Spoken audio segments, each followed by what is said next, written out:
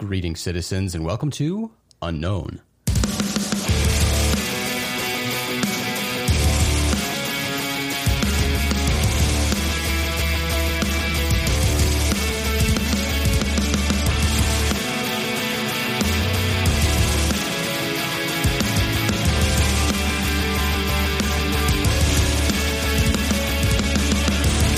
I'm Jason McClellan. Thanks for hanging out with me. We just wrapped up our strange virtual expo called All the Strange. It was a free online event that featured a bunch of awesome people who delivered presentations about ghosts, Bigfoot, UFOs, and other strange topics. It was awesome, and I can't thank the speakers and everybody who attended enough. This event was tremendously successful, and we all had so much fun. I gave a very short presentation at the event because we were dealing with scheduling and time constraints. I didn't feel right about taking too long at an event I was hosting, and frankly, I was more interested in hearing what the other awesome speakers had to say. Well, today's episode will be a replay of that short talk I gave at All the Strange 2020 called How to See UFOs.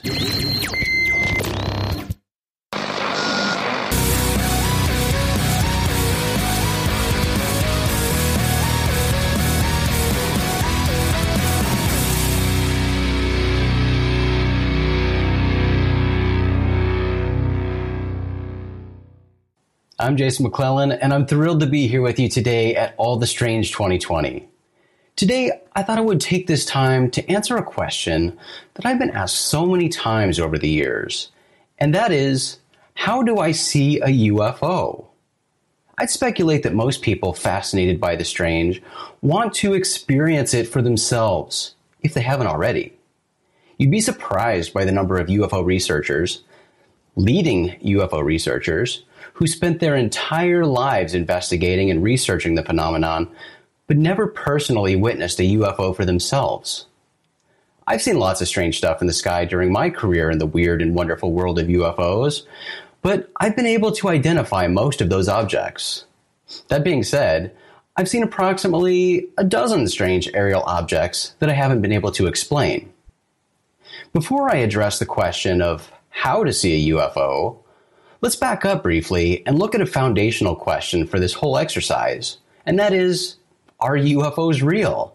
Well, the quick and dirty answer is, of course UFOs are real. I love to point out that UFOs are seen every day by people from all walks of life all around the world. UFOs have been and still are officially investigated by governments around the world.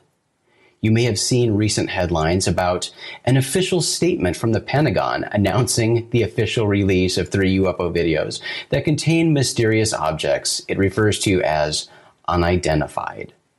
Yes, UFOs are very real. What are they? Well, they're probably lots of different things.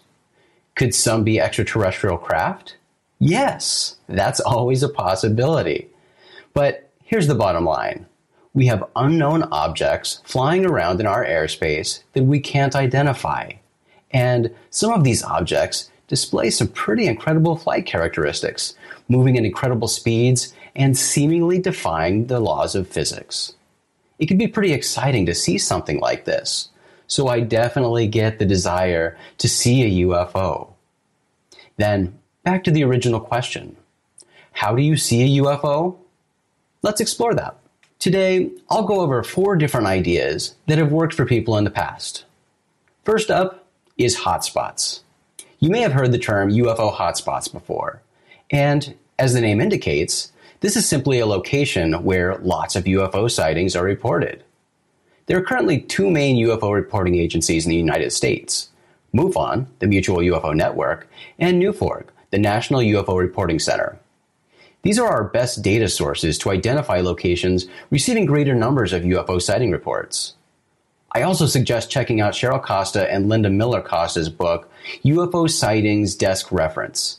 It's filled with UFO sighting data and statistics. Once you've identified a UFO hotspot, go spend some time there. It stands to reason that your odds of seeing a UFO will increase if you go to a location where more UFOs are reported. My next suggestion for how to see a UFO is walk your dog. I know that sounds ridiculous and simplistic, but I can't tell you how many UFO sighting stories I've heard or reports I've read that start out with the witness explaining that he or she was out walking the dog when they noticed a UFO.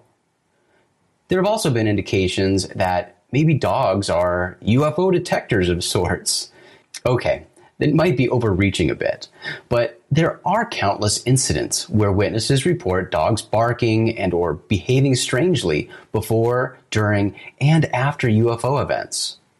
Spending more time with your dogs is always a good idea, but try spending more time with them outside.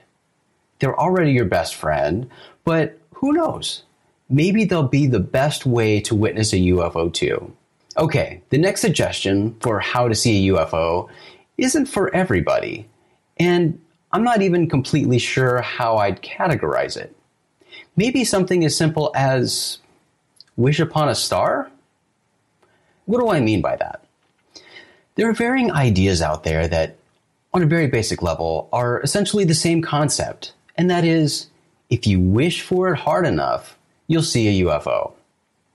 Yes, this is grossly oversimplifying this approach, but that's the basics of it. Some believe that special forms of meditation can essentially call UFOs, that you can communicate telepathically with extraterrestrials and ask them kindly to flip on their headlights for your amusement, so to speak. I'm not personally a proponent of this approach. It sounds pretty strange to me. To be completely fair, I've never attempted it, but it's something lots of people do swear by. So look into it if this is something that appeals to you. Finally, I'll share my favorite suggestion for how to see a UFO, and it's the one I share most often, and that is, look up. Can it really be as simple as that? We know that UFOs are seen every day all around the world. UFOs are seen both during the day and during the night. There is lots of stuff in the sky, a lot we know about, and plenty we don't know about. How often in life do we allocate time to simply staring into the sky? I'm sure some do, but for most of us, I suspect the answer is not often, if at all.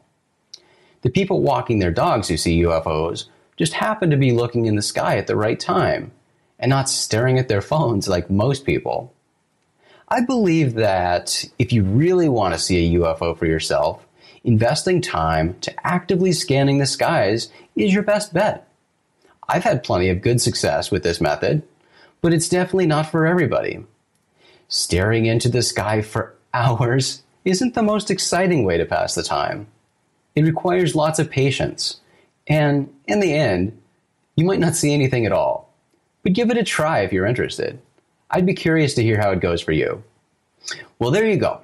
Those are 4 different ideas for how to see a UFO. I hope one of these works for you in your personal search, and I always love hearing UFO sighting stories. If you do happen to see a UFO after trying one of these methods, or if you've seen one in the past and you want to share your story, you can always reach me by email. That address is jason@rogueplanet.tv. You can also hit me up on Twitter @acentric.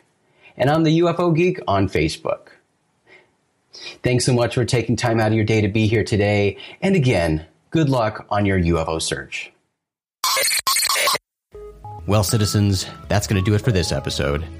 We will be gradually adding the video presentations from All the Strange 2020 to the Rogue Planet YouTube channel. So if you're not already, make sure to subscribe to the channel. You can find more episodes of Unknown on all the major platforms like Apple Podcasts, Google Podcasts, Stitcher, Pandora, and iHeartRadio. Subscribe on your favorite podcast platform so you're notified when we publish new episodes. And it would be awesome if you left a positive review for the show too. You can always find this show and our other shows at rogueplanet.tv because Unknown is a Rogue Planet production. rogueplanet.tv is your home for all the strange. Thanks again for hanging out with me today. I'm Jason McClellan. Do us a favor, friends. Always treat the UFO subject with the cautious and responsible skepticism it deserves. Question everything. Have the courage to form your own opinions. Keep truth as the focus of your quest, even if the truth conflicts with your opinions. And, of course, stay strange.